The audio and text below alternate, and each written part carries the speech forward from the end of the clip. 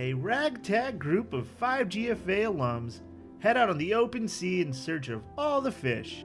Under Captain George Clooney's horrible leadership, these seamen press their luck and venture out further than anyone has ever gone. Much to their chagrin, 3 storms collide, forming one massive storm that is basically perfect.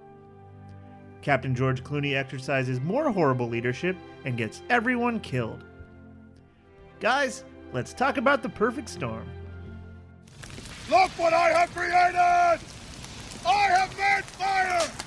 I have made fire! I think this is one of the traits of a really good producer. Keep the talent happy. You just killed a helicopter with a car. I was out of bullets. All right, boys, prepare to be dazzled. Break yourself, fool! Oh, I'm sorry. Did I break your concentration? It's important that we get together on this thing. If you had some glue, I'm really good at gluing. I could just glue it. Sandbagging son of a bitch. Y'all ready to bust an ass? Liquor license. A liquor license. We've got entirely too many troublemakers here. Hello! I am an FBI agent. You look like a blueberry. I don't give a damn what you think you are entitled to. Do you know who I am? You that silly ass reporter from the Channel 5 News, ain't you? I'm Mo Green. What are you looking at, butthead? Let's go, I'm bored, let's go.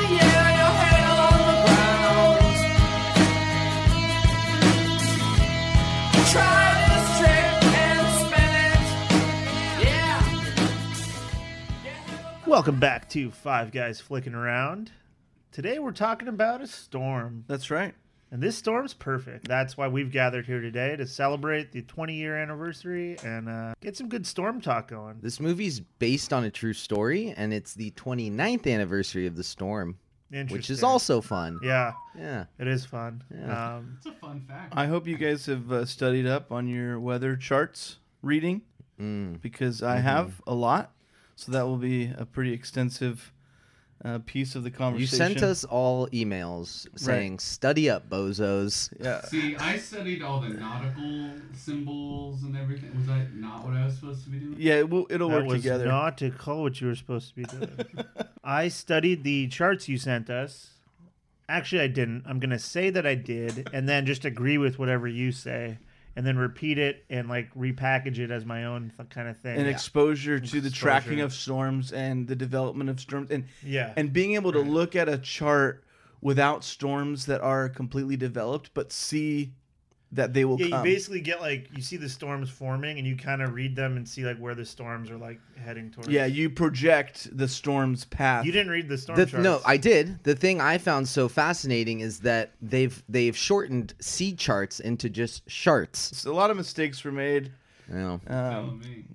On that note, let's jump into first impressions. Joel, what was your first impressions of The Perfect Storm?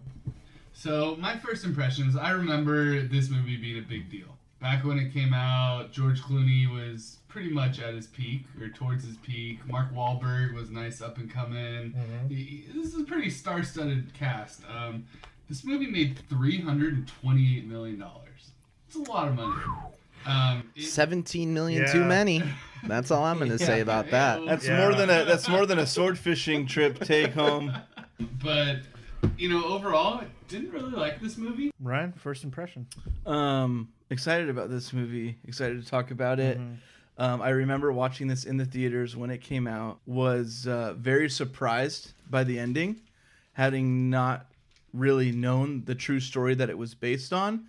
I had no idea that everyone was going to die, and so for me at that time, it was a surprise. It was a ride of a movie. Yeah, I remember seeing this movie and really being into it. I think I knew that they died at the end.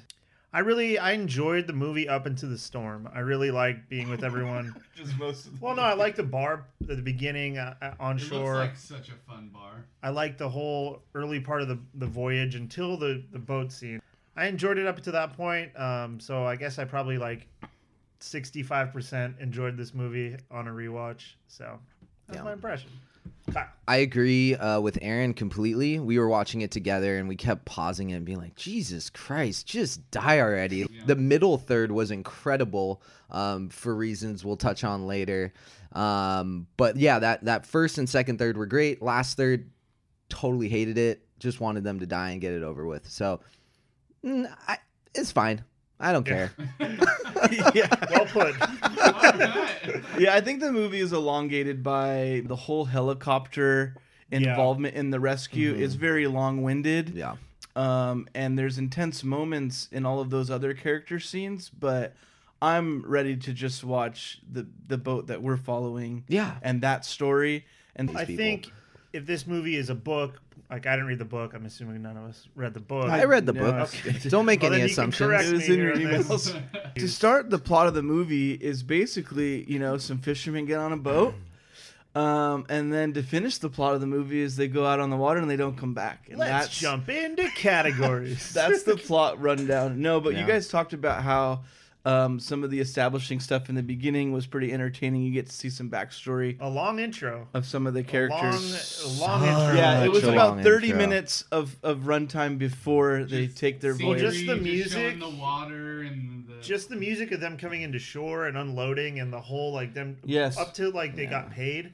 It was like 8 minutes. I think we stopped and looked at it. It was like, okay, like with the music going, and like it's kind of montage. The music is very romantic. Yeah. The entire film, the idea of a fisherman in Massachusetts is made out to be such a romantic thing. The opening section of the movie, I like to call this section Being a Fisherman Sucks. We meet some of their love interests and some of their families back home. Diane Lane gets to showcase her Boston accent in the film. Which, at first, was anybody confused that I thought she was maybe like an older sister or a mom?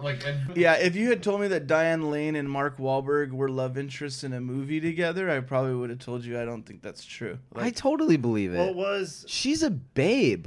Yeah. Oh, yeah. She's like a really good looking, and not that much older than Mark Wahlberg. I bet. It's not like they're 20 years apart in age. No, but from a lens from now, I guess the roles that I'm used to seeing her in and the roles I'm used to seeing him in don't ever cross paths in a way. Like generationally, I see that. I don't know. Yeah. I don't know what the actual age difference is. Wahlberg was probably like 30 or something when this Joel's came out. looking it up. Yeah. We got an age expert Well, here. I was going to say, like, it's implied that they're both, like, this is their second marriages or, like, relationships, right? Yeah. She's only 6 years older than her. Yeah, I said 5. Yeah. That seems about right. That's fair. We meet the Crow's Nest, the bar is called, which is a great name for a bar. Which I gotta say is freaking poppin'. It is popping. It's reminiscent of Roadhouse in a way where you don't know what's going to happen at that bar. It's not so much violent, but it's still like a pretty rough crowd. The couple goes up, what's his name, Pierre? Juan Pierre? Juan Pierre, yeah. He goes up and they're banging and the lights are shaking and everyone's really enjoying that. Yeah. It's like, that's... I don't know. There's bedrooms upstairs that are to be used by any patron I in guess, the bar. yeah. It's like this is a whorehouse. Let's call it what it is. You have the scrawny guy, which is John Hawkes. John you Hawkes. fucker. Yeah. He don't drop the ball on his name again. He hits on Irene. Hits on Irene. His line is, "Hey, you know what would look good on you? Me." And that's just one of those like Google funny pickup lines. Yeah, that's the first one that you see. He's got a lot of lines. He delivers it pretty sad. Like, I feel bad for him. Oh. He just looks... I have a big problem with it. the whole Irene love interest. We'll talk more about it later, but that to me is like completely not founded on anything. So what? So the next part of the movie I call a romantic goodbye. And this is after Clooney's come to the crew and says, "Sorry, you guys don't get to stay home for that long. You got 2 days. Yeah. And we're stocking up and we're going out again for one more haul before the season's over." The Clooney angle of being this kind of obsessed with going back out and it's kind of pulls on a lot of the nautical Moby Dick kind of obsession gets the best of you. We don't ever see him get the fish, but that is where the movie lies for me. So when you guys say that it's too long, I can see that. When it's over romanticized, I'm bought in. So William Fichtner is recruited, and we find out pretty quickly that him and John C. Reilly do not get along. And there's the sort of boarding the ship romantic goodbyes. Irene shows up. Diane Lane's there. Hey.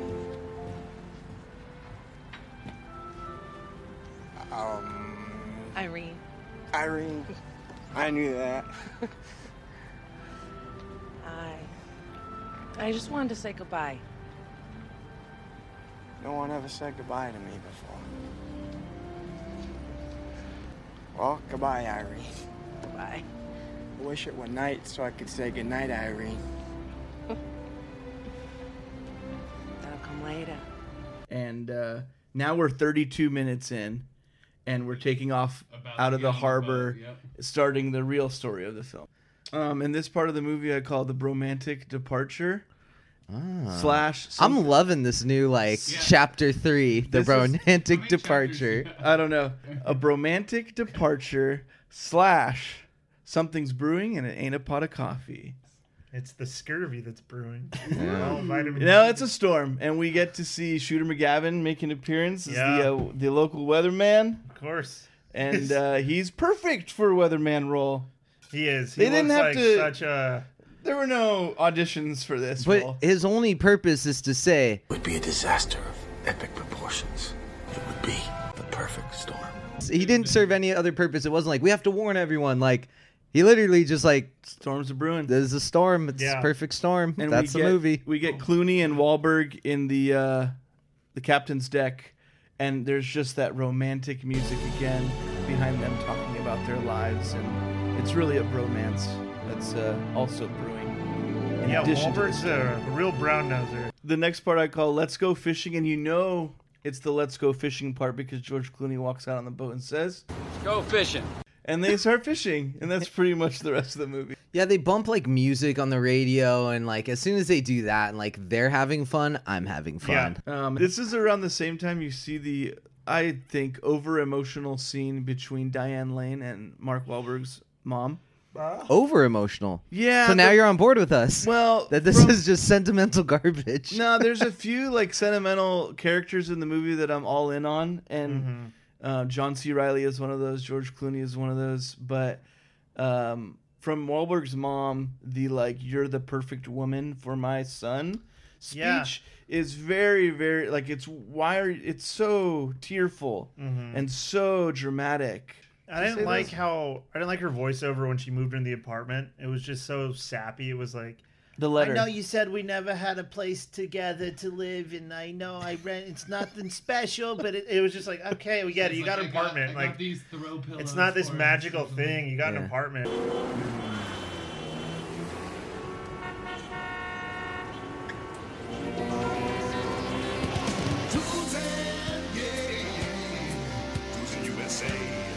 Yeah. 5GFA has teamed up with everyone's favorite MILF and is proud to present Diane's Lanes. Is your name Diane? Do you wish you had your own dedicated carpool lane for people of your own ilk also named Diane? Well, lady, you're in luck. Introducing Diane's Lanes, the only carpool lane where the name of the game is Diane. Don't be lame with another name in a slow lane. Use your brain and get in the fast lane when you change your name to Diane so you can join Diane's Lane and guarantee your commute is faster than a train, plane, or automo car. Diane's Lanes, definitely not exclusive, outdated, or short-sighted. What if your name's Diana? No!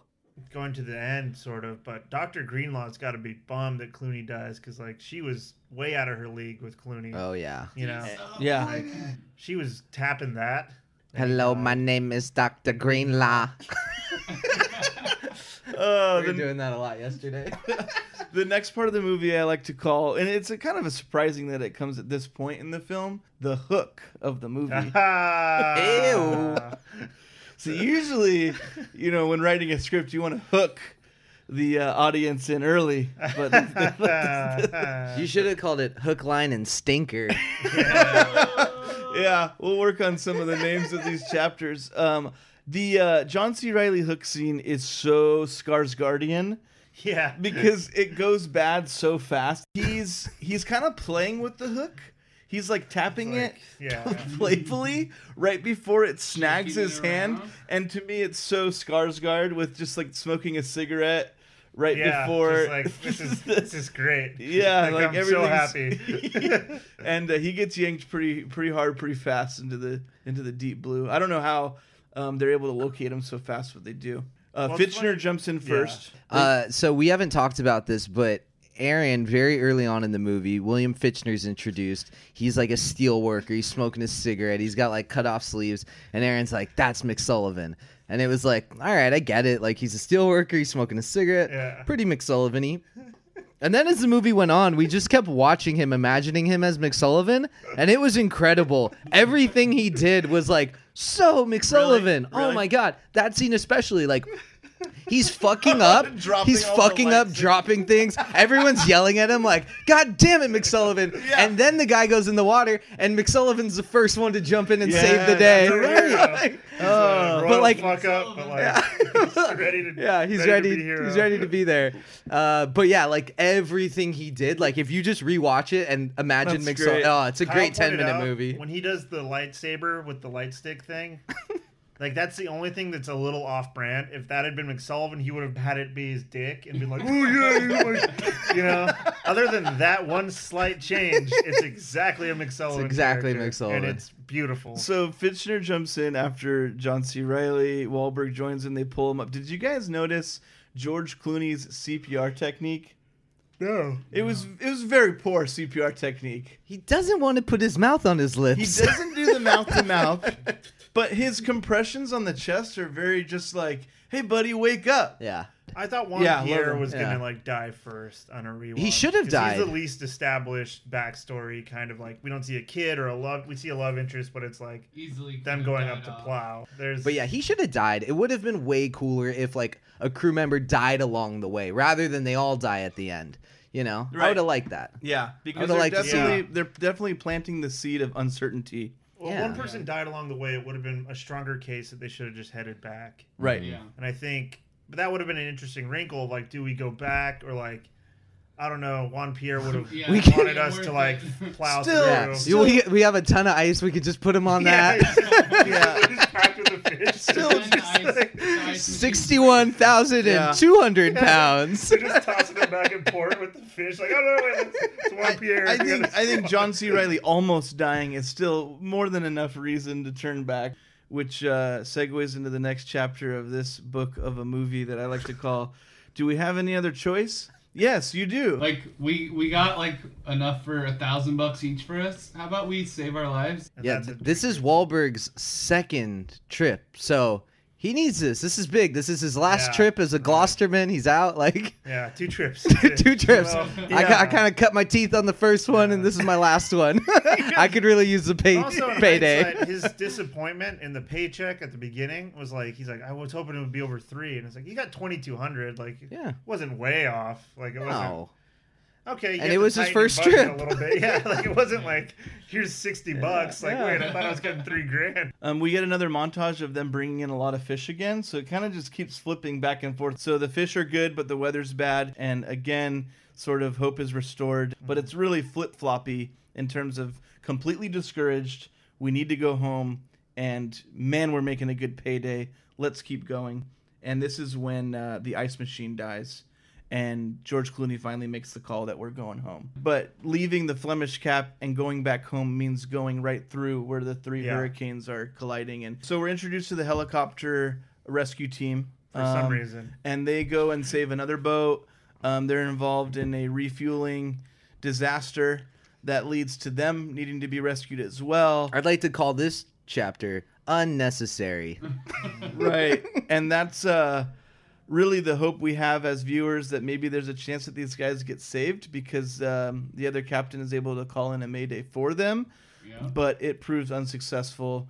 I love how after the ice machine breaks, there's a scene that's, I don't know, kind of subtle, but it's all the guys just eating so much ice cream. Yeah.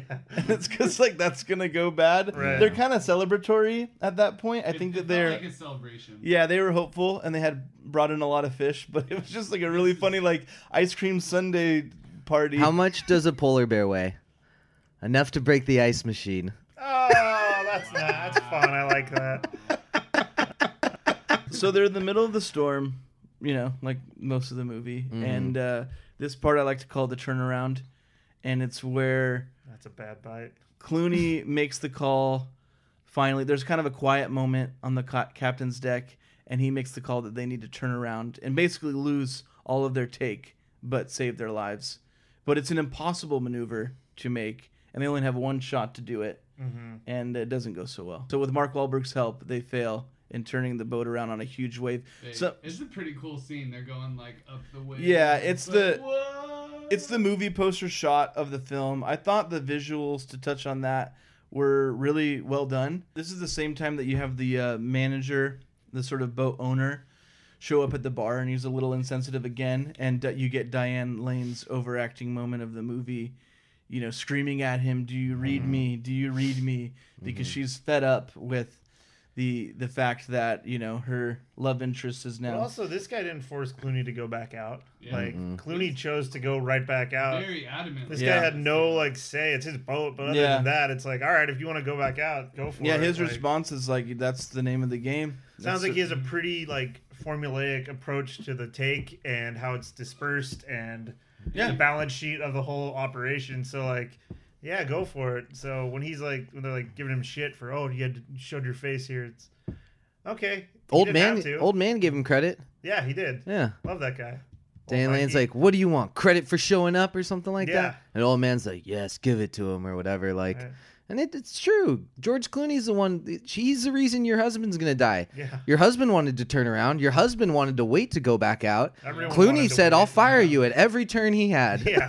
Yeah. So when they make the turnaround move, they're actually successful for a moment because, I mean, the boat gets flipped around and it gets filled with water quickly, but it recovers, and there's a moment where they kind of see some sunlight. And that, I think, is the hope for these guys. Eye of the hurricane. Yeah, they see a glimpse of, and I think one of them might even say, you know, we might make it out of this, but it's not long before they've gone way too far into the middle of this storm, and they're not going to make it. And the crew back at home, waiting for any news, has found out that the helicopters have given up, and there's nobody out there looking for them. That had to hurt. Clooney screams at the wave.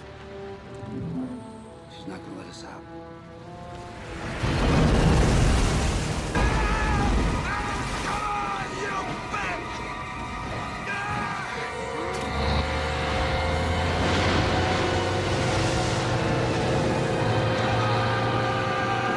I thought that was pretty good. You bitch. Yeah, he's just like... See, that felt like overacting to me. That whole him and Wahlberg just yelling at the wave like... It's the pinnacle of his arrogance. It's the pinnacle of his determination. To me, it's like just the most passionate moment that you get to see out of him. They get capsized and they're all neck deep in the water. Claustrophobic to watch. Yeah. Yeah, it was stressful. Yeah, there's a couple last lines from some of the guys that we've grown to like. I think we're rooting for them. Maybe it's arguable. I'm rooting for everyone but Juan Pierre. Yeah, that's for sure. Absolutely. DGAF, Juan Pierre.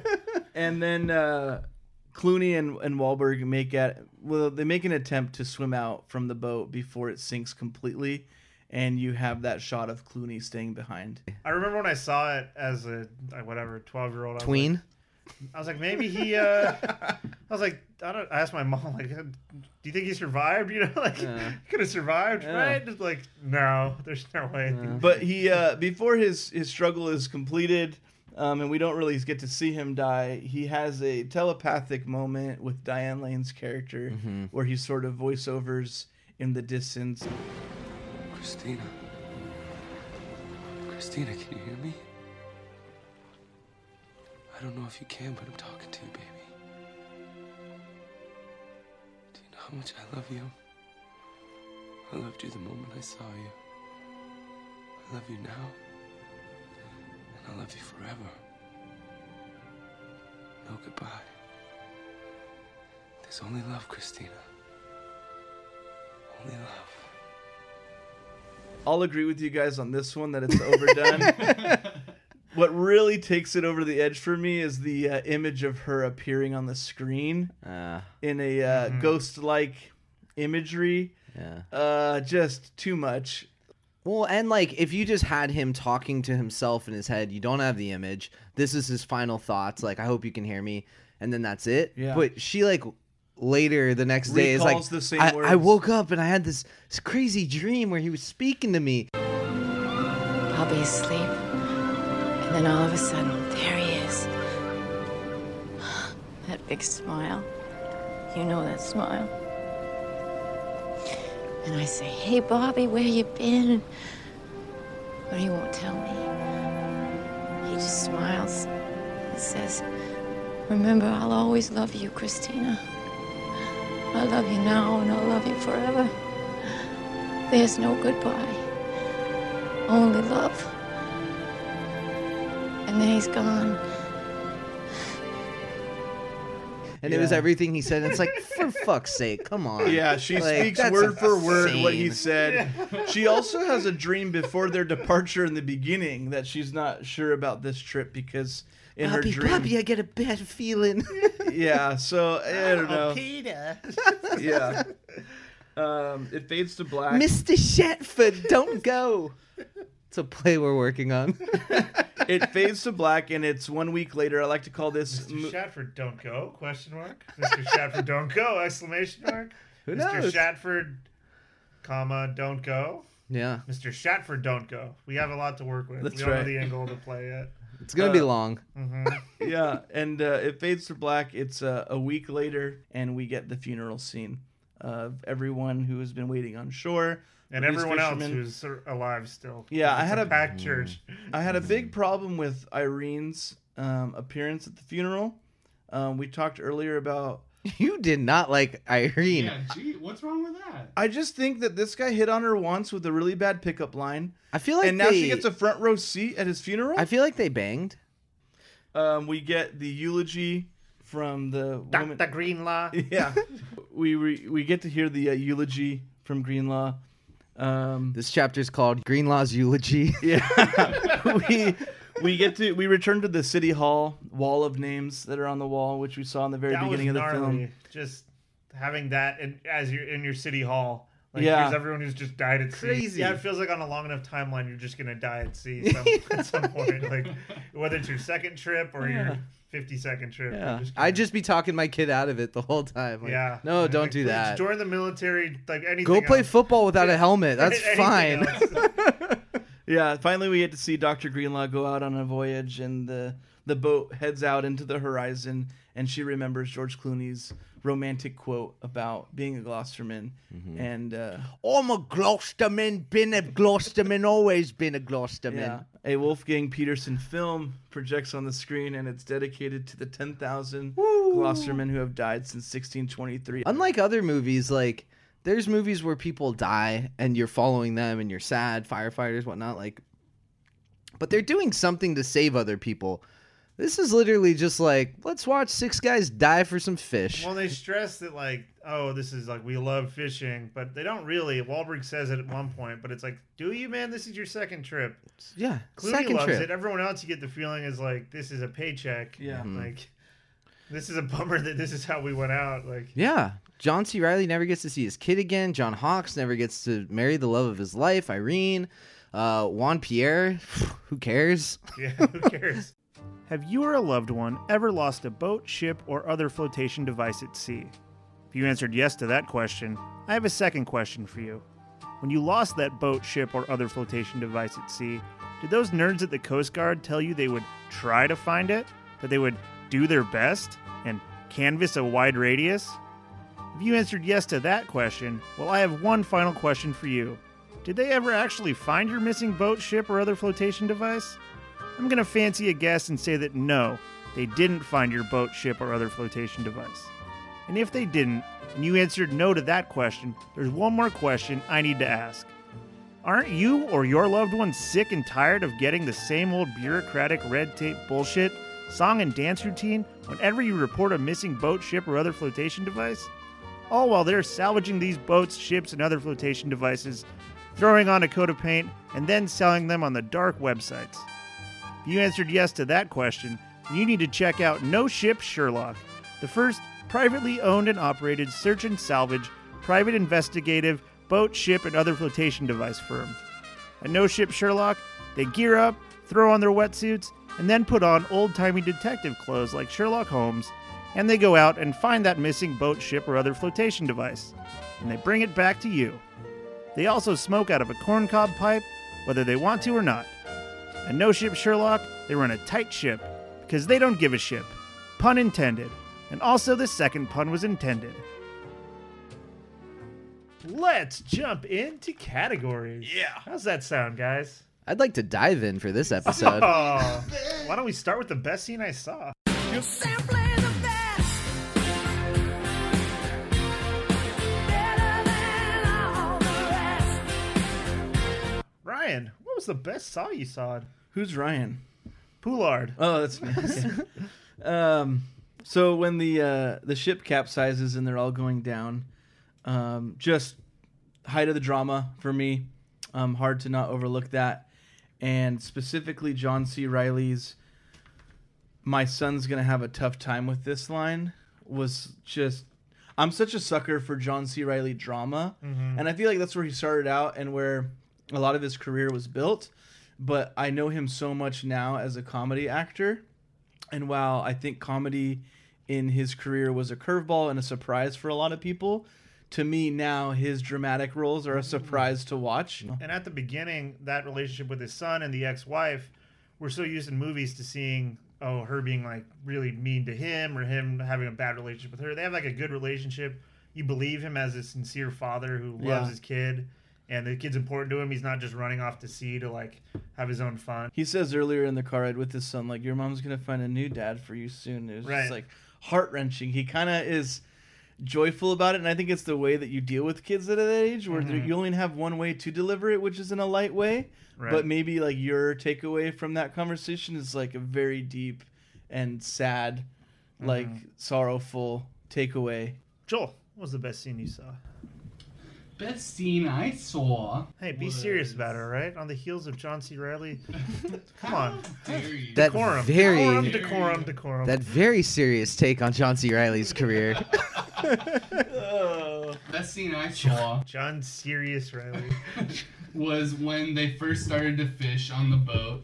And they're kind of waiting till, they get the call from George Clooney. And he looks at him and says, "Let's fish. Let's go fishing."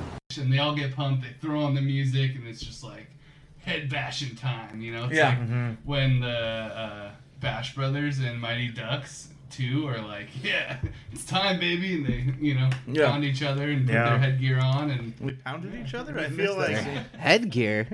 It's very different. The helmet? No, the bandana. Okay. You feel like Portman and Fulton would have been great on this ship. They would have fit right in as... Portman especially because of the name. Yeah, right? Well played. And like they get like even a sliver of Wahlberg's share. It's like, and you guys get a fourth of his share. Here's your $35. Yeah, and they're like, we're 12. That's amazing. Yeah. How much candy? How much freaking candy we can buy so much goddamn milk. Kyle, best scene you saw? Hands down, it was the John C. Reilly hook in the hand scene. Yeah. I thought the tension was great, and above all else, that middle third, just watching William Fichtner as McSullivan, it was the highlight of maybe my week. It was incredible. Yeah. Like we were talking about, if you chop up the 10 minutes of William Fichtner, just him, and like all of the things he's doing, he's spitting up blood at 1 second, which is classic McSullivan. Like, he's constantly smoking cigarettes. He's lazy. Yeah, he's lazy. He's fucking up. He kicks the door open, which is a McSullivan move of like pretending to be working hard. He tells John C. Reilly he's gonna bang his wife. Like, it was so good. I need to rewatch the movie. You need to rewatch it with that context. His dive in after John C. Reilly to me, I would love to put up there with the Nick Cage dive. Yeah. In best 5 GFA stunt occurrences. And it's a good dive. It is. His name is Sullivan. Yeah. They call him Sully. That's where we put it together. I forgot. His name is Sullivan. Oh my god. It's crazy. Yeah, his last name's Sullivan. All right, we're done. It's crazy. We're done. Wrap the pod. Yeah. But the hook in the hand scene with the McSullivan arc was just beautiful. Even the line when they get out and he's like, I'm supposed to say, you do the same for me, I guess, right? It's like such a McSullivan, just like, you piece of shit. He like hits him on the arm. Yeah. That's great. The McSullivan scenes are the best scenes in the movie. I also... Sully. The Sully scene. The bar scene at the beginning, I love. It was just a fun, great bar scene. Great, everyone getting to know everyone, getting to know everyone's a little slice of their personality and their background story. And seems like a fun place. Seems like everyone's having a really good time. It does. They're playing... It would take a long time to get a spot at the pool table. It's like Cheers meets the Double Deuce. is what I Yeah, felt. that's a great exactly. Fun Call place. made a good point that like, because I mentioned how Clooney is such a stud in this movie. Like 2000 Clooney This is just peak what a stud Clooney. what a fox. Yeah. And like Kyle pointed out, Mark Wahlberg compared to Clooney is just like, oh, this guy's just like this brute, like whatever. Mark Wahlberg is so whatever next to Clooney. Yeah. Oh yeah, absolutely. It's like- Yeah, like I a little was. boy. Which I was works 'cause saying- he's a rookie. I was so- saying that no, but just based on looks, like Looks, George attractiveness, Clooney, like- is so much more attractive than Mark Wahlberg. Yeah. It's the same as Mark Wahlberg next to John C. Reilly. Yeah, like, it's like in it's any other that movie- big of a gap. Any other movie, you're like, wow, Wahlberg, that guy's a stud. But, Yeah. like, next to Clooney, it's like, no, you're not. Yeah, He's a stud. yeah, that's the alpha. Let's move on to How'd He Do That? How do you do what you do to me? I'm feeling blue. Wish I knew how you do it to me, but I haven't a clue. Joel, how'd he do that? So my how do you do that has to deal with the ice cream. So we talked about this a little earlier. This is there's a lot going on in the ship, and I guess my how do you do that is more why do you do that? Why do they even have so much ice cream on this ship? When they were getting all their supplies, they're like, hey, we gotta get, there's like Yeah. I 5 mean, tons clearly of the ice guy who ordered the pumpkin also got the ice cream. Yeah. Sully had the credit card for the Yeah. ship and just came, hey guys, I got a bunch of moose tracks for us late night. There's a shot of him with little glasses, like a pencil behind his neck, and he's making all these notes, and it's like, Yeah. oh, you're just ordering ice cream and junk. Yeah. and Yeah, shit. there's this- I got like cut out. I got like 40 cans of tuna. Yeah, There's great. the scene they cut out where Clooney's like, "What the hell did you bring on this boat, dude?" Like, well, we have to go. Like, I guess we'll be stocked on ice cream. Do you think on a ship like that you'd be more inclined to eat fish sticks or less inclined? More. I think more. I think you'd be so sick of the smell of fish that eating fish then would be like, ugh. Yeah, but like a nice breaded version of what you're bringing home. I could That's kind true. of I could kind of go for a fish stick right now. That's Now that we're true, that's a talking good about point. it. Like, you'd be it's- salivating for fish. They'd be like, Yeah. let's have some fried fish sticks. This would be great. Okay. No, their diet is not great. There's like a dinner scene with just schlop. I guess it's chili that they're like spooning into their mouths. Seems like a risky move on an oscillating boat. Yeah, it looks you know? like a sloppy Joe type of. Yeah, it was just like sloppy Joe in a bowl. Yeah, Sully forgot to buy the buns, so it's just like a bowl of sloppy Joe. I'm on a no carb thing. Like on a whim, he just decided he's no carbs. Like he didn't get any carbs for the boat. Yeah. Kyle, how do you do that? We already talked about it, but the whole just Brandon would love this angle when it turns.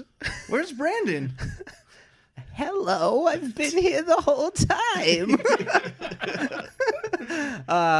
When it turns from a thrilling disaster movie into Ghost at the end, where they're just telekinetically speaking, like during while he's alive, but then when he's dead and she's dreaming, Yeah. and I don't know how they did that. That was impressive. Yeah. So My how do you do that? I guess I kind of answered this, but how did Wahlberg fit in so easily with everyone if this is his second trip? Now it makes more sense that his mom owns the bar, so there's some like nepotism. no one going likes on. Juan Pierre, so Well, they probably knew him. You know, he's probably been around. I guess, but it was just like he seems like a seasoned sea dog, and he's baffled by his pay, which was the lowest rung possible on the pay scale. Right. And he just seems like one of the guys, and it's like, oh no, you should be like, oh, we get paid now? You know, this is like, Yeah. I don't know how any of this works. Well, and he's also like the number 2 guy. In a lot of ways, Clooney lets him in the captain's deck Right. way more often than any of the other deckhands. You feel like if Clooney was like really ill, he would have been like, Wahlberg, you got the ship. Yeah, you know? he and asks it's him like- to do the maneuver, which requires both of them to steer and throttle at the same time together. Like, for I sure. feel like John Hawkes should have been in there. John C. Reilly's got a fucked up hand. He can't steer. No one likes Juan Pierre. Sully's a liability, and so all that's left is John Hawkes, and he seems like he's been doing it a long time. Yeah, and Hawks takes over when he has to have the talk with everybody, and I felt like a little bit of like he felt left out. Like, hey, the whole crew wants to talk to you, and he's like, okay, you take over, and I'll go down and have the chat. It's like, well, I kind of wanted to be a part of the conversation too. Yeah, I actually have a lot to say. Like, we have a whole thing. Maybe like, we should planned meet out. up here. It's like I'm gonna start things off, then I'm gonna throw it to Juan Pierre. Yeah. That had to hurt. Yeah. Pollard, how do you do that? Back to Mark Wahlberg's attractiveness against George Clooney's. How did Mark Wahlberg get away with growing a natural beard that looked so bad? and I have a patchy beard. There's plenty of room in the world for patchy beards, but not when you're playing a Boston fisherman in this movie. It's not great. No, it's gross. It's like Mike's beard. It's like no one wants to look at that. No.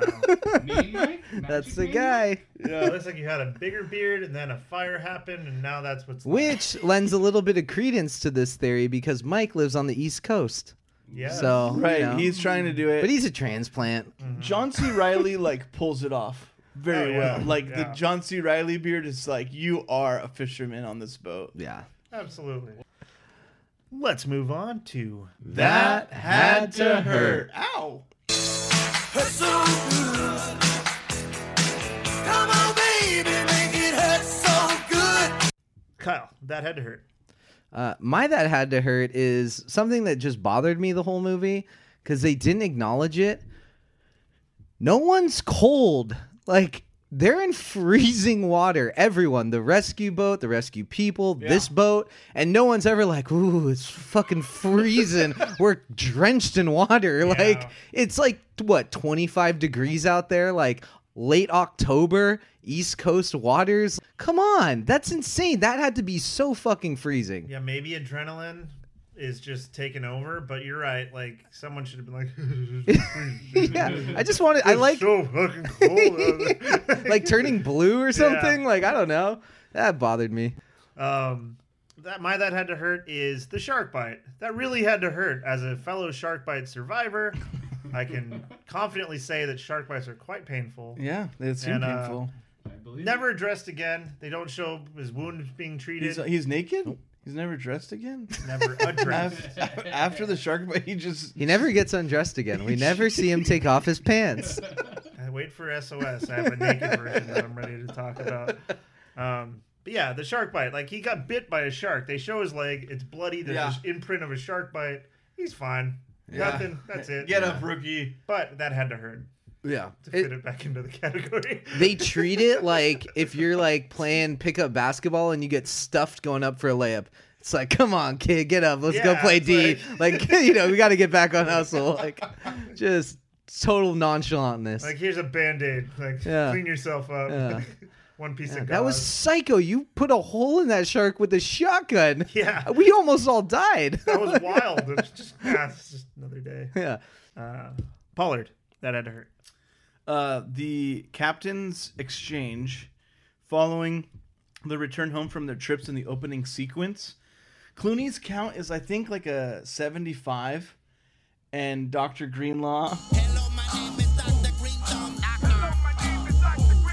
Still, when they're reporting to the sort of manager of both fleets, and he clearly lost to her. Oh, yeah. I know it's not like formally a competition, but informally, it's definitely a competition between them. Mm-hmm. And that had to hurt. Clooney to come home and just lose to a girl. Yeah, and then she graciously offers to team up, which he declines because Clooney's a stubborn, can't catch fish, no good piece of shit. He always says he can, but we never see it. Well, they do catch a lot. They just lost their lives for it. And they had to go to the Flemish Cap to find it. They don't. There wasn't any closer, okay? You know why I there's promise. so much fish at the Flemish Cap? Because no one goes there. Yeah, because people too die. difficult. Yeah. Gosh. Because all the good fishermen found it 50 miles from shore, not 500. Now here's something we hope you'll really like. Now we're going to turn our attentions to ex-local fanboy Michael Hillary for Magic Mike's Main Minute. What did you think of The Perfect Storm, Mike? Why did Pollard choose that movie? I've never seen it. How many dumb fucking Boston accents is in that movie, and how many of them did you guys try to do? Like, did anyone talk about on a yacht? Like, oh, I got some, well, shit, I went English. But if it was, if you were to say, well, it's funny because I heard somebody at my work recently struggle talking about art on a yacht. How many people in The Perfect Storm can you name? 3. George Clooney, Mark Wahlberg, and Linda Greenlaw. But I don't think Mark Wahlberg's in it. Yeah, wait. Why don't you discuss your connection with Dr. Linda Greenlaw? No, I'm not going to because I don't want to bring my... There's no need to bring in my professional life into... Dr. Linda Greenlaw was actually hired... No, she's not a doctor. You didn't see the movie. She's a fisherman. She's a doctor. She's a lobster man. She's a fisherman. She's a swordfish captain. Like, that's her fucking thing. She's not a doctor. She's not a fucking doctor. I think you should look up Dr. Linda Greenlaw. Okay, Dr. Linda Greenlaw. Dr. Linda Green. Don't pretend to look something up. It's not true. She's a fucking author and a fisherman, man. She's not a fucking doctor, you genius. She has a Wikipedia page. It doesn't talk about her being a doctor. Agree to disagree. Yeah. No. She majored in English at Colby, man. She's not a fucking doctor. She's Dr. Greenlaw. No, but like, she's not a fucking doctor, man. Fuck off, man. We didn't hire her. We didn't pay her shit. Like, she's not a fucking doctor. Okay, so, did you hear about the guy who was addicted to the hokey pokey? Yeah, you don't have to worry about him. I heard he turned himself around. That's good.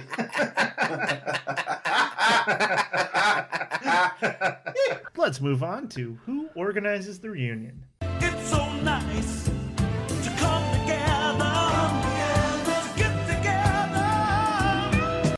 I think the Wall organizes the reunion, and that's where all their names are, and that's where the reunion's organized, and it's just those guys are having a eternal reunion on that wall. Yeah, it's a hard reunion to have when everybody died. Pollard, what do you got? John C. Reilly's kid organizes a reunion. I thought about that. He gets messed up pretty bad as his father alludes to that he would in his final words, and he becomes jealous of the other kids in school whose fathers are fishermen but always return home every day, and so he shows up to the docks one day at 17 years old with the .50 caliber sniper rifle and just starts picking them off. Oh my god. He's messed up, to say the least. Jesus. This has to get cut. That wall got a little longer that day. Yeah, wall. All the mass shootings from kids who went nuts after their parents died. I just foresee the most... It's a bold take. I like it. It's just... as traumatic as it can get for this kid, and yeah, that's where my mind went with it. Sorry. Kids taunting him like, your dad died at sea. Kids are ruthless, man, on the playground. Yeah. Just saying, he snaps. No, I hear you. That's the reunion. I like it. It's a shooting like where your head's spree at. at the docks, man. It's just... Mike's going to love this segment. Yeah. Slave midget Wallace. It's great. Joel, reunion. I think there's a reunion at the bar, and so Ma organizes the reunion. Oh yeah, that's fitting. At the bar, they have like a Irish wake style, like when a cop retires or a cop dies or something. So all the fishermen get together, anniversary 20 years later, and they all take a shot in honor of them. And then Ma's like, get out of my fucking bar! And then they all have to leave. They name a drink after each of the crew members, and when you get a Soli, you just take the shot and you like accidentally drop it instead of drink. But then you steal your neighbors because you dropped yours. Like, spill yours. No, that'd be funny. And like everyone has a drink, and then like one of them has a really shitty drink, like a Cosmo or something. No one ever orders at that bar. You know, like why did I get the 7 and 7? Like this sucks. Come on. Yeah, I got the blowjob shot. You like, I put don't like know that Jägermeister in my drink. It's named after me. Yeah, Juan Pierre gets like a Red Bull and vodka. What's the Juan Pierre? Like, oh, it's a Jello shot. You want one of those? Like, no, I don't. I'll take something else. Like, yeah. What's the Clooney? It's like, that's an old fashioned. Like, yeah. The Juan Pierres are out in the fridge in the garage. Yeah. We gotta go get them. The Coronitas. Let's move on to the Clutch Award. Baby, you are so money and you don't even know it. Pollard, who organizes the Clutch Award? Sully McSullivan for saving Murph. Kyle, Clutch Award. This week I'm giving my Clutch Award to Aaron for noting William Fichtner as McSullivan. That's so good. I wish you guys had just told really, me that before. It really changed my viewing into a very pleasant experience. And if that hadn't been brought to my attention, this slog of a movie would have just been a real chore. But it turned into a delightful watch. And so thank you, Aaron. You're welcome. I accept my first Clutch Award. That's a 5 GFA first. How do you feel, man? I feel good. It's It feels good to be appreciated and acknowledged. Anything that brings attention to me, I like. It's a good chance for you just to get out there, jump on your hog, and I can never just sort of ride into the... I know you put a down payment on something. I didn't. But if you did, it'd be a motorcycle, like a good one. What kind? I don't know. You haven't thought about it? It's just silly. All right. Like are you into like Kawasaki or like I don't know, maybe, Harley Davidson? Like something like a Harley, but something more speed. I think the mom wins the Clutch Award. She's there to hug Diane Lane like 45 times during the movie and just nestle Diane Lane's crying face into her hearty bosom. Yeah, it's a little romantic. Like, constantly hugging Diane Lane like with a proud. They hold hands. Yeah, at the end. It's a little much. And considering they don't even live together, this is a new relationship. No, she bought that new apartment down at the other side. I know it's nothing special, but it's a place for us. You know? I got the pillows at least. Yeah, I got some pillows and a plant. And look at this oven there. It's gonna make your fish. Jesus, you get it. But yeah, she hugs her so many times. That's clutch. She's there for her. Let's move on to quotes. Fog's just lifting. Throw off your bow line, throw off your stern. You head out the South Channel, past Rocky Neck, 10-Pound Island, past Niles Pond, where I skated as a kid. You blow your air horn and you throw a wave to the lighthouse keeper's kid on Thatcher Island. And the birds show up, blackbacks and herring gulls, big dump ducks. The sun hits you, head north, open up to 12. Steaming now. The guys are busy. You're in charge. You know what? You're a goddamn swordboat captain. Is there anything better in the world? Pollard quote. This is his moment. The fog's just lifting. Throw off your bow line, throw off your stern. You head out to South Channel, past Rocky Neck, 10-Pound Island, past Niles Pond where I skated as a kid. Blow your air horn and throw a wave to the lighthouse keeper's kid on Thatcher Island. Then the birds show up. Blackbacks, herring gulls. Big dump ducks! Big dump ducks.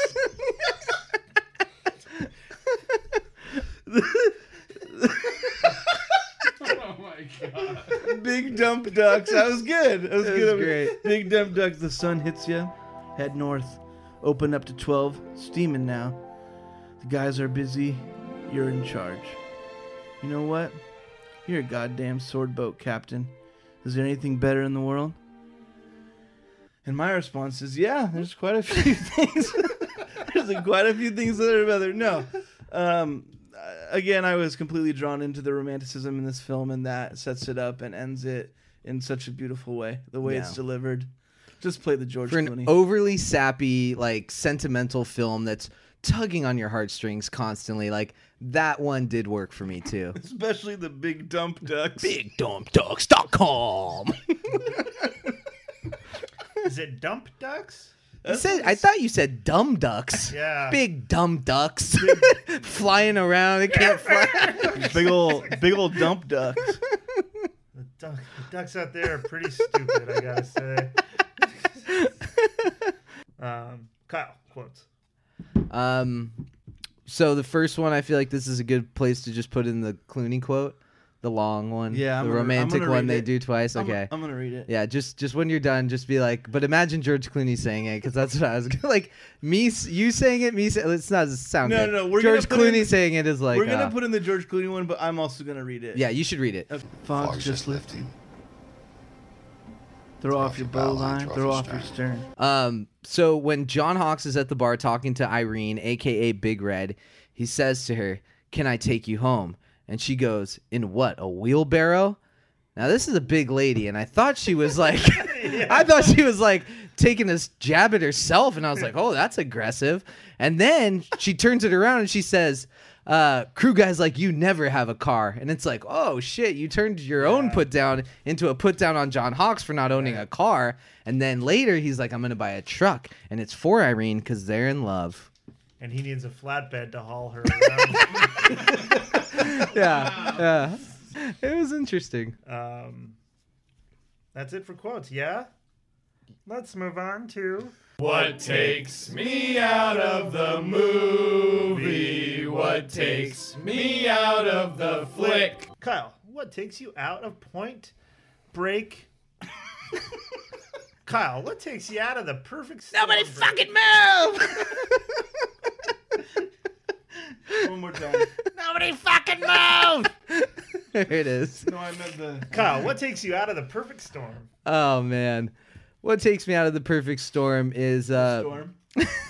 It's not that perfect. I don't know. John C. Reilly's kid is an atrocious actor. Yeah, that's true. We talked about the little brother in Fear doing a great job of just not being a shitty actor and like how amazing that is sometimes. This kid couldn't even do that. But then on top of that, this kid looks nothing like John C. Reilly. In no world is that his kid. But how ugly would a kid who looks like John C. Reilly be? Just like how scary. I shouldn't say ugly, but like just like, oh Jesus, you look like John C. Reilly. No, and what sucks about those scenes too is like John C. Reilly is batting 1,000. Yeah, and he's just met on the other end with just the worst actor in the movie. What takes me out of the movie is how much time we spend with the rescue divers. Didn't need it that long. Yep. It just really took me out of it. It was like, why are we... I don't know any of these guys' backstory. We're spending so much time with them, diving out, getting rescued, getting like multiple attempts to rescue them. Like just truncate that. Tighten that up. We get it. Move on. I just... Don't even tighten it up. Take it out. I don't need it. Get rid of it. They couldn't refuel. They had to dive out. Then they were saved. That's it. That's all we need to know. Like, that's why they weren't rescued by helicopter. Yep. Pollard, what takes you out of the movie? I talked a lot already about Irene, Big Red. You really hate that bitch. At the funeral, it just takes me out. Like, she's sitting there sad with everyone at the bar, and I get it. Like, the whole town's in distress, but she just doesn't earn her place at this table. Earn her right to be well, she's got a front row spot at the funeral. Yeah, she's getting treated like a widow. Yeah, she's not a widow. She had one horrible pickup line and a sappy goodbye, but also not having pictures of the real crew in the credits at the end. And we talked about how maybe the families of those involved in the real story like weren't approving of the movie, so they probably didn't get permission. But I was just waiting for it, and I wanted to see the actor's picture next to the real guys. I wanted to see a little text bio of the crew and a great picture of them on their boat as it fades to black at the end. So yeah, we'll move into McMulligan's now. Let's jump into McMulligan's. My McMulligan is similar to what Joel said. Sorry, that was really funny. Good. Just like being like. Okay, sorry. Go ahead. Start over. Let's jump into McMulligan's.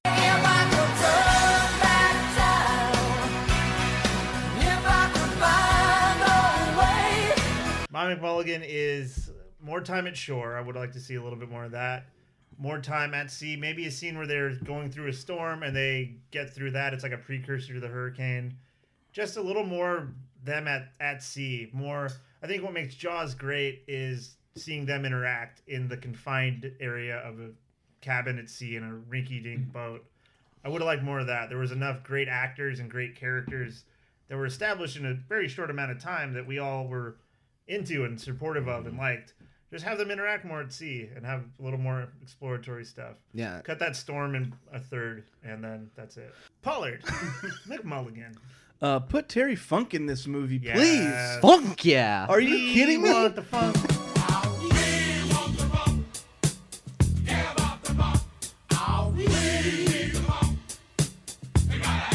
The time that this movie came out, he's for sure within Wolfgang Petersen's wheelhouse. Doesn't They make couldn't. The budget wasn't there. take out Pierre, whatever his name is. Juan Pierre. Thank you. Yeah, let's get rid of Juan Pierre and let's put in Terry Funk. That guy was made to play a role like this. Are you kidding me?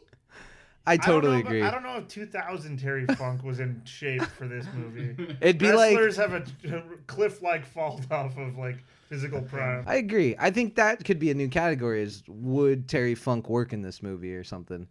Yes. Well, the answer will be yes. Yes. All the time. It's kind of like McSullivan. Yeah, exactly. Is this work as a McSullivan movie? Yeah. So going back to in Over the Top, we talked about how Terry Funk. We talked about how Swayze would have alphaed Stallone if they had teamed up. Yeah. Right. But in these timelines, Stallone alphas Funk and Swayze alphas Funk, but Stallone literally physically beats the shit out of him.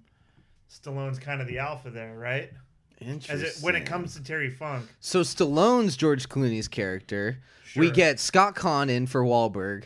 Terry Funk is now Juan Pierre. Yeah. But we keep Hawks, Fitchner, and John C. Reilly. Yes. That's a fucking movie. And at the end, you see Swayze's ghost instead of Diane Lane. Yeah, they talk to each other, telling it. That's a perfect fucking storm of a movie. He was at movie. Bell's Beach, and he died at sea Yes. also. Yeah. It's like, Dios, mijo. Yeah, Stallone yelling at the wave. Stallone's arrogance and stubbornnness just entering the trip. And Scott Conn's beard would have been a 3/4 shit beard for sure. Would have worked. Hey, the fog's just lifting. Throw off your bow line. Throw off big dump ducks. Well, it's such a funny like. Son, it hits you. You had no. the Open guy up to 12. It's steaming now. The guys are. You're in charge. We know Stallone loves the, you got to get up when you're knocked down, like speeches. Yeah. So his speech instead of Clooney's like, "We'll get the fish and make our money." His is like, life ain't giving us no fish right now. We gotta go find our own fish. Life ain't gonna give us more Pull fish. us up by the fish straps. Hey, fish ain't gonna just come at you in life. It's about how much fish you can go get. You gotta go get the fish. Don't let the fish get you. Everyone's just like, all right, that was confusing. We'll It's just, like, are we going in the storm or not? Because you just gotta take the storm by your hands. Either the storm takes you or you take the storm. How much you can get up and keep going. I was in Rocky. Rambo. And Rambo. Let's move on to sending out an SOS. I'll send an SOS to the world. I'll send an SOS. Kyle McMulligan. My SOS. That's what I meant. I'd like to see a sequel where Diane Lane goes on a trip to Italy to get over her grief. She heads out to wine country to bang away her sorrows. It's basically Under the Tuscan Sun, but instead of Sandra Oh as Diane Lane's sidekick, it's the Ma character from the movie and Irene Big Red Johnson, played by none other than Rusty Schwimmer. So I don't know how many people have seen Johnson? Yeah, in the movie. Big Red Johnson? Yeah. Jesus. Yeah. It might be Johnston, but still close enough. Yeah, close enough. But yeah, I don't know how many people like have it. seen Under the Tuscan Sun, but nope. It's phenomenal. Okay. Seek it out. Tune in next week for Under the... That'd be a fun one to do. We should do it. Yeah, We should. It'd be really fun. Like, Our first Sandra Oh flick. yeah, Sideways we could do. Yeah. And stay tuned for Sandra Oh October.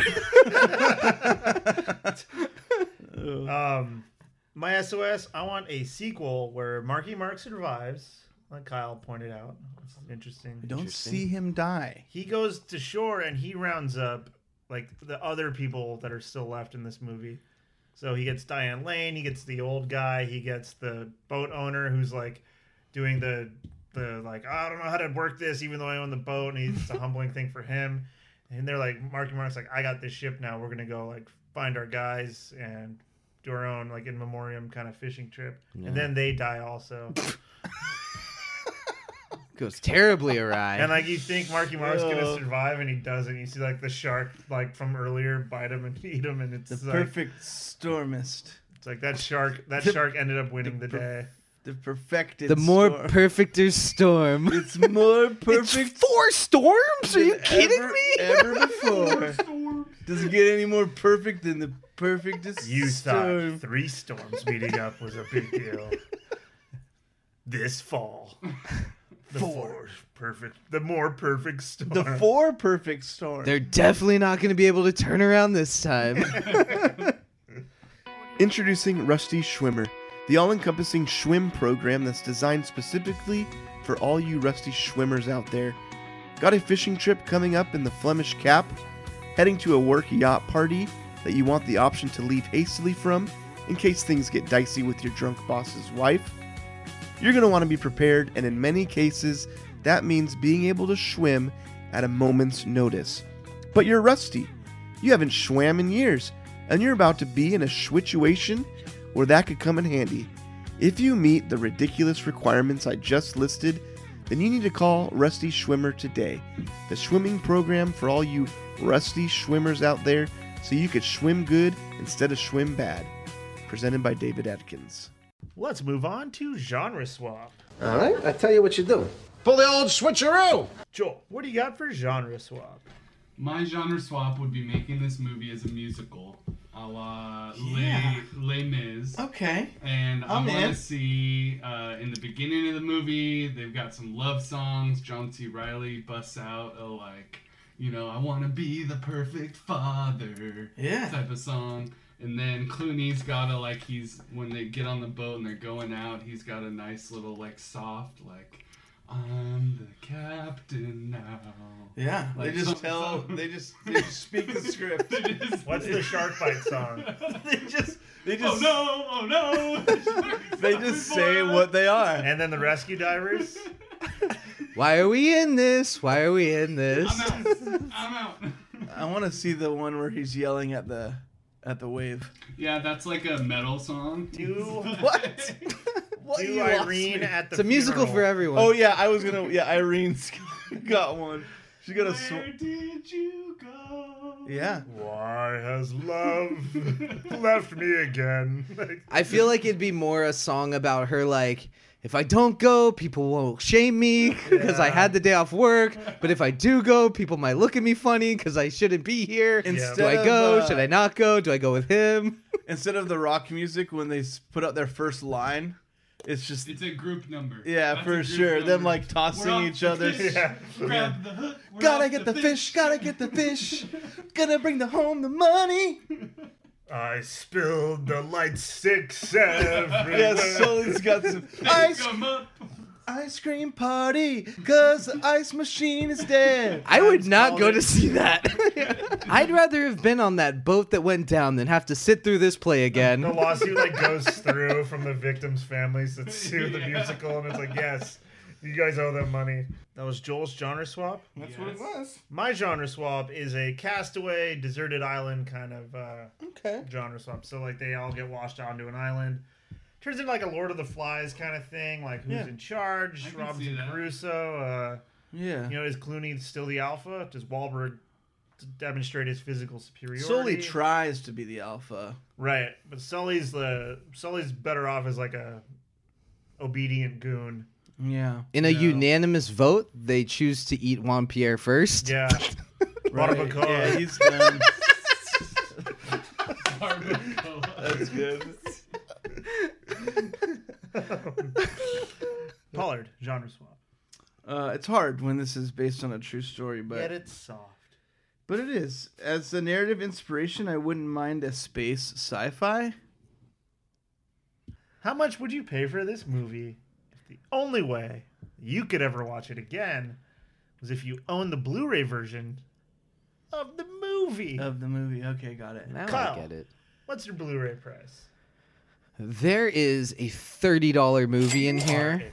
Oh, wow. I said there is a $30 movie in here. This isn't that movie. Change 3 to 4 things and it might be, but right now $5.99. Woo. I'm gonna go with $9.99. I really like Up Into the Storm, so it's worth it. I see where your $30 thing is there because there's a lot there. It's a fun watch. Up Into the Storm. The McSullivan stuff made it where I will watch this again just for that part That's of it. cool.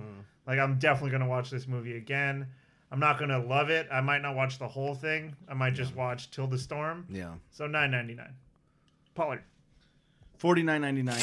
Oh, wee! Say what you want. I love the movie. I loved the No, music. say what you want. It's your turn. Okay, I'll say what I You're want. on, man. Okay, I'll say what I want. Then I loved the movie, loved the music, loved the romantic nature of the movie.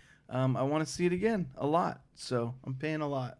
So, not to put you on the spot, but kind of put you on the spot. Put me on the spot. You paid $100 for Boiler Room. Is this movie half as good as Boiler Room? Nah, I should probably raise this price. Yeah, right? Go higher. $74.99. Yeah, there it is. $74.99. I mean, really, in reality, Boiler Room should not have been $100, but if I'm going to equalize things, Kyle did $5.99. We should have a Yeah. category afterwards where Jana Yeah. critiques the Blu-ray, and it's called Jana's price shaming. That would be good. That would be good. Yeah. No, I love this movie. Yeah. No, it's a good movie. $5.99. This is a perfect movie of a perfect storm. Joel, Blu-ray.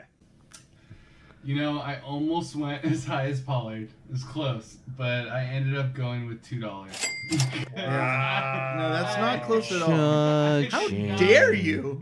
Smitty's sunken $5.99. sing-along. Dare you? $2? Let's wrap things up with, does this movie work as a McSullivan vehicle?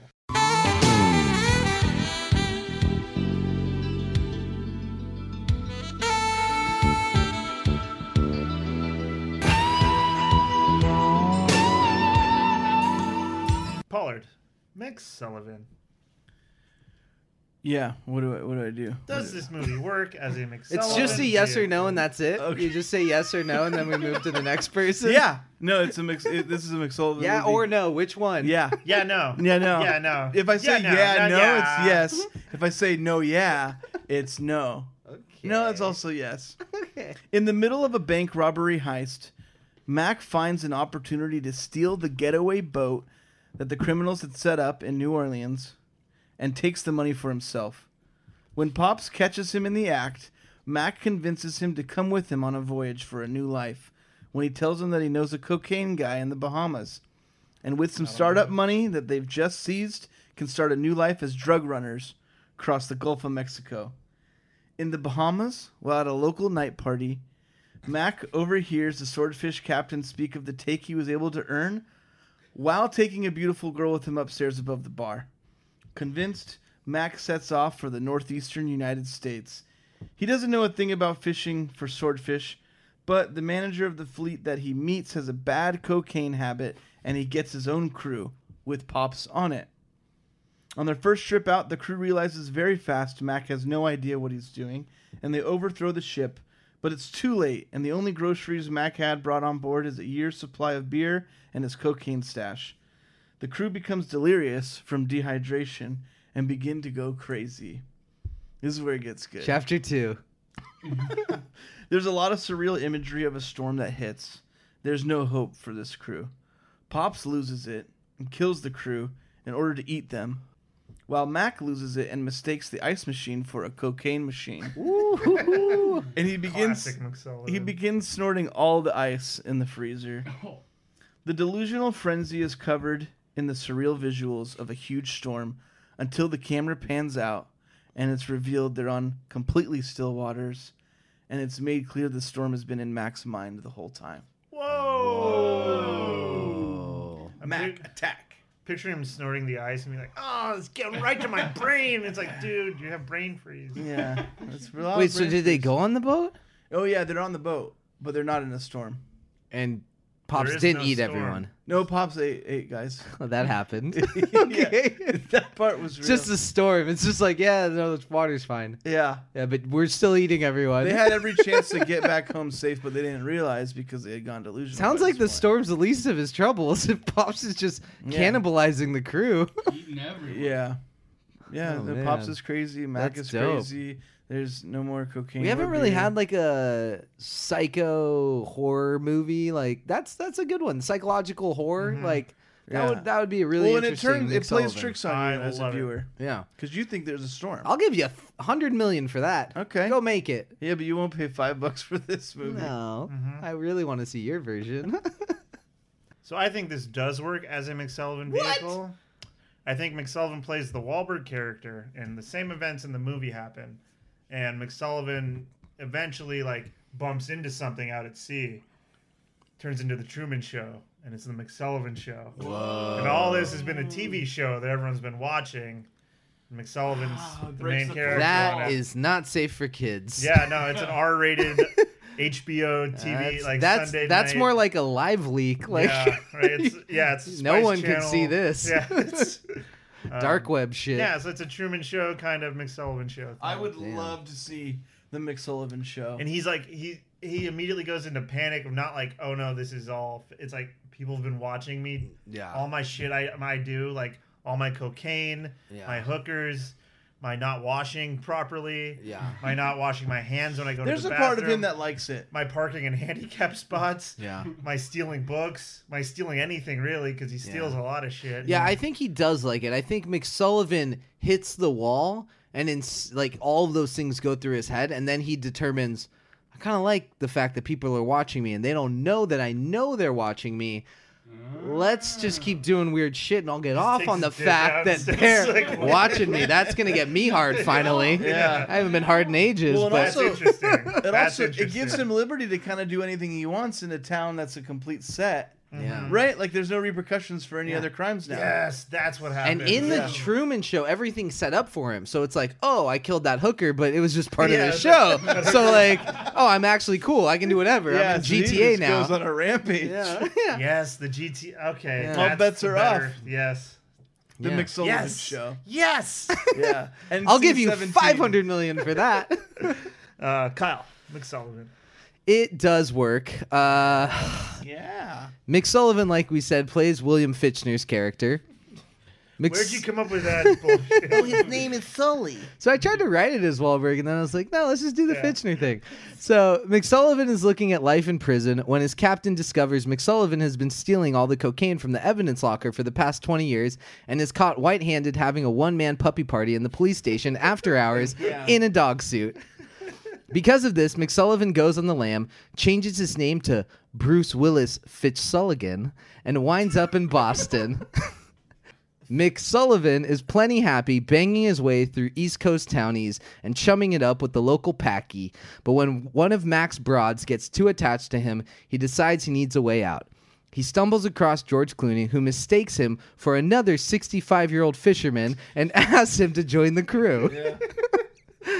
They set sail, and McSullivan spends the boat ride out to Sable Island, coughing up blood and berating his shipmates. When McSullivan learns of the sexy Dr. Greenlaw, he invites her over the intercom to meet up with them. Dr. Greenlaw can hear the sexiness in Mac's voice, but can't see the dried blood from his coughing fits over the intercom and comes to meet up immediately. George Clooney wakes up the next morning to find McSullivan banging Dr. Greenlaw in the ice locker on top of fish corpses and capitalizing on her head. Oh, gosh. McSullivan pulls a piece of paper from his wallet that is more like a lengthy scroll, and we see Mac check off one of the items. We zoom in, and we see it says, "Perform a Flemish cap at the Flemish Cap." Yes. And the big words on top in childlike handwriting say, "Mac's fuck it list." The Flemish cap at the Flemish cap. George Clooney looks at Dr. Greenlaw and says, "You're a goddamn swordboat captain. Is there anything better in the world?" Clooney names McSullivan the new captain of the Andrea Gale. Why? Because he's impressed with his Flemish cap capabilities. Yeah, that's true. McSullivan Flemish capabilities. capitalizing his abilities. McSullivan decides to stay out in the Flemish Cap for a week, thus saving the life of the entire crew when they make it home unscathed and they miss the storm entirely. When McSullivan approaches the boat owner on the shore and he asks about the haul, McSullivan looks at him and says, "That meat's gone bad." Very good. The end. Very good. That'll do it for this episode of Five Guys Flicking Around.